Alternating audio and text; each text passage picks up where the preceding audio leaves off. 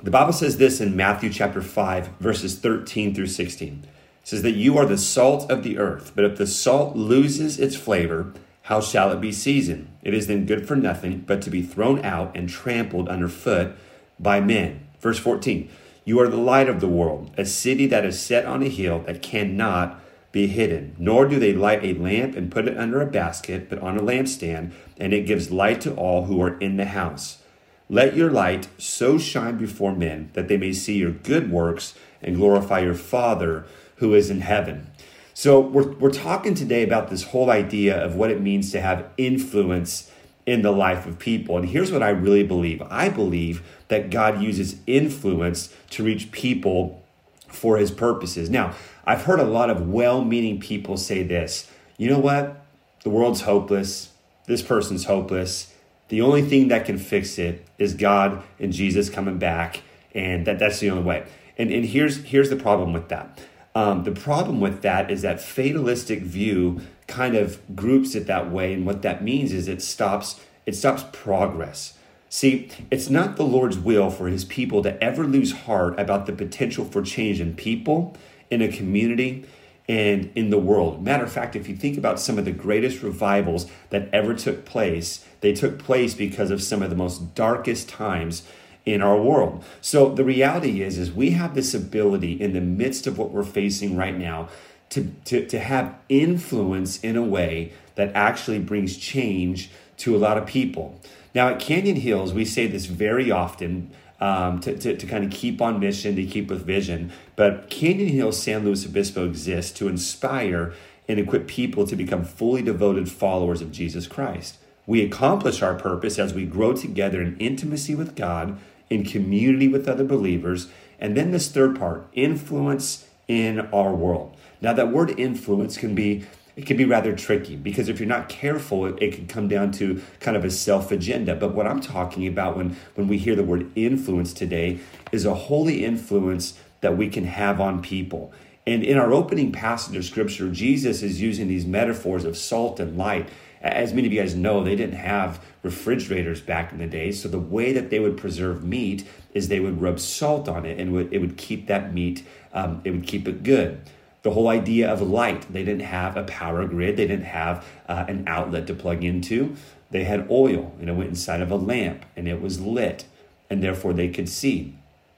Jesus, using this metaphor for us, is talking about this type of influence, and he goes from distinction to influence. See, there are a lot of people who really focus entirely on maintaining their distinction. In other words, us being different from the world, but they never move into the realm of kingdom influence. And that's what we talked about. That's what I want to talk about in this quick form podcast is how do we actually go from being different, separate from the world, like the Bible says, to actually having influence in the lives of those around us, in our city, in our nation, and in our world? Well, I think it starts with asking this question, is how do we grow in influence where actual change takes place? How does that really happen? I think there's 4 ways. Number 1 is we must understand that prayer and influence are connected.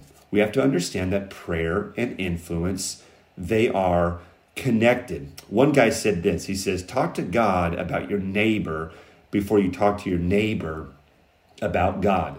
I think one of the greatest ways to have influence is to understand and recognize the person that God has put in your life, in your path, and you begin to pray for them every day. And the prayer goes along the lines of, God, how can I influence this person? God, where are they at in their life? What are the needs that they have?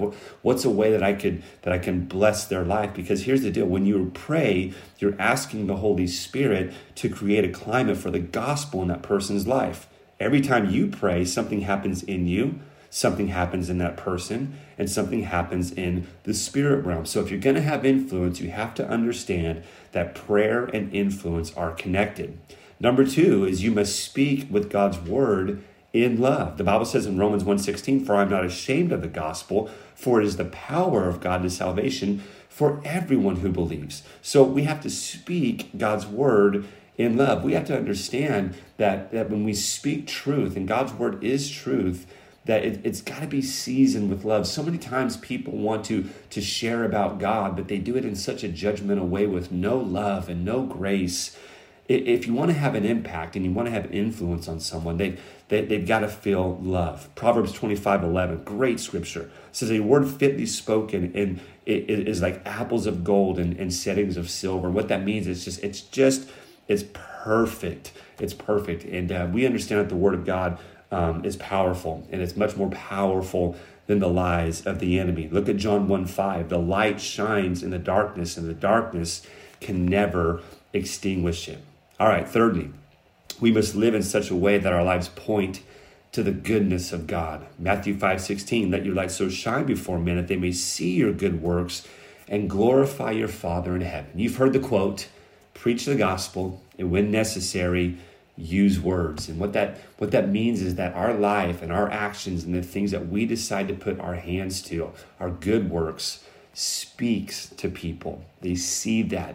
They hear that we care about them. We care about a community, but then they see us actually doing something for the community. And that's a powerful thing. And then lastly, we must understand in spiritual agreement for the community and our world. So spiritually, we've got to be on the same page. We have to understand that there is no ground that we are to surrender to the enemy. No part of town, no neighborhood, no institution, no school system, no family, no coworker, no teenager, no child. Nothing surrendered to the enemy. We have to spiritually agree for our community and our world.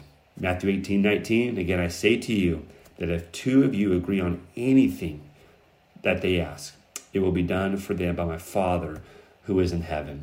So we got to spiritually agree.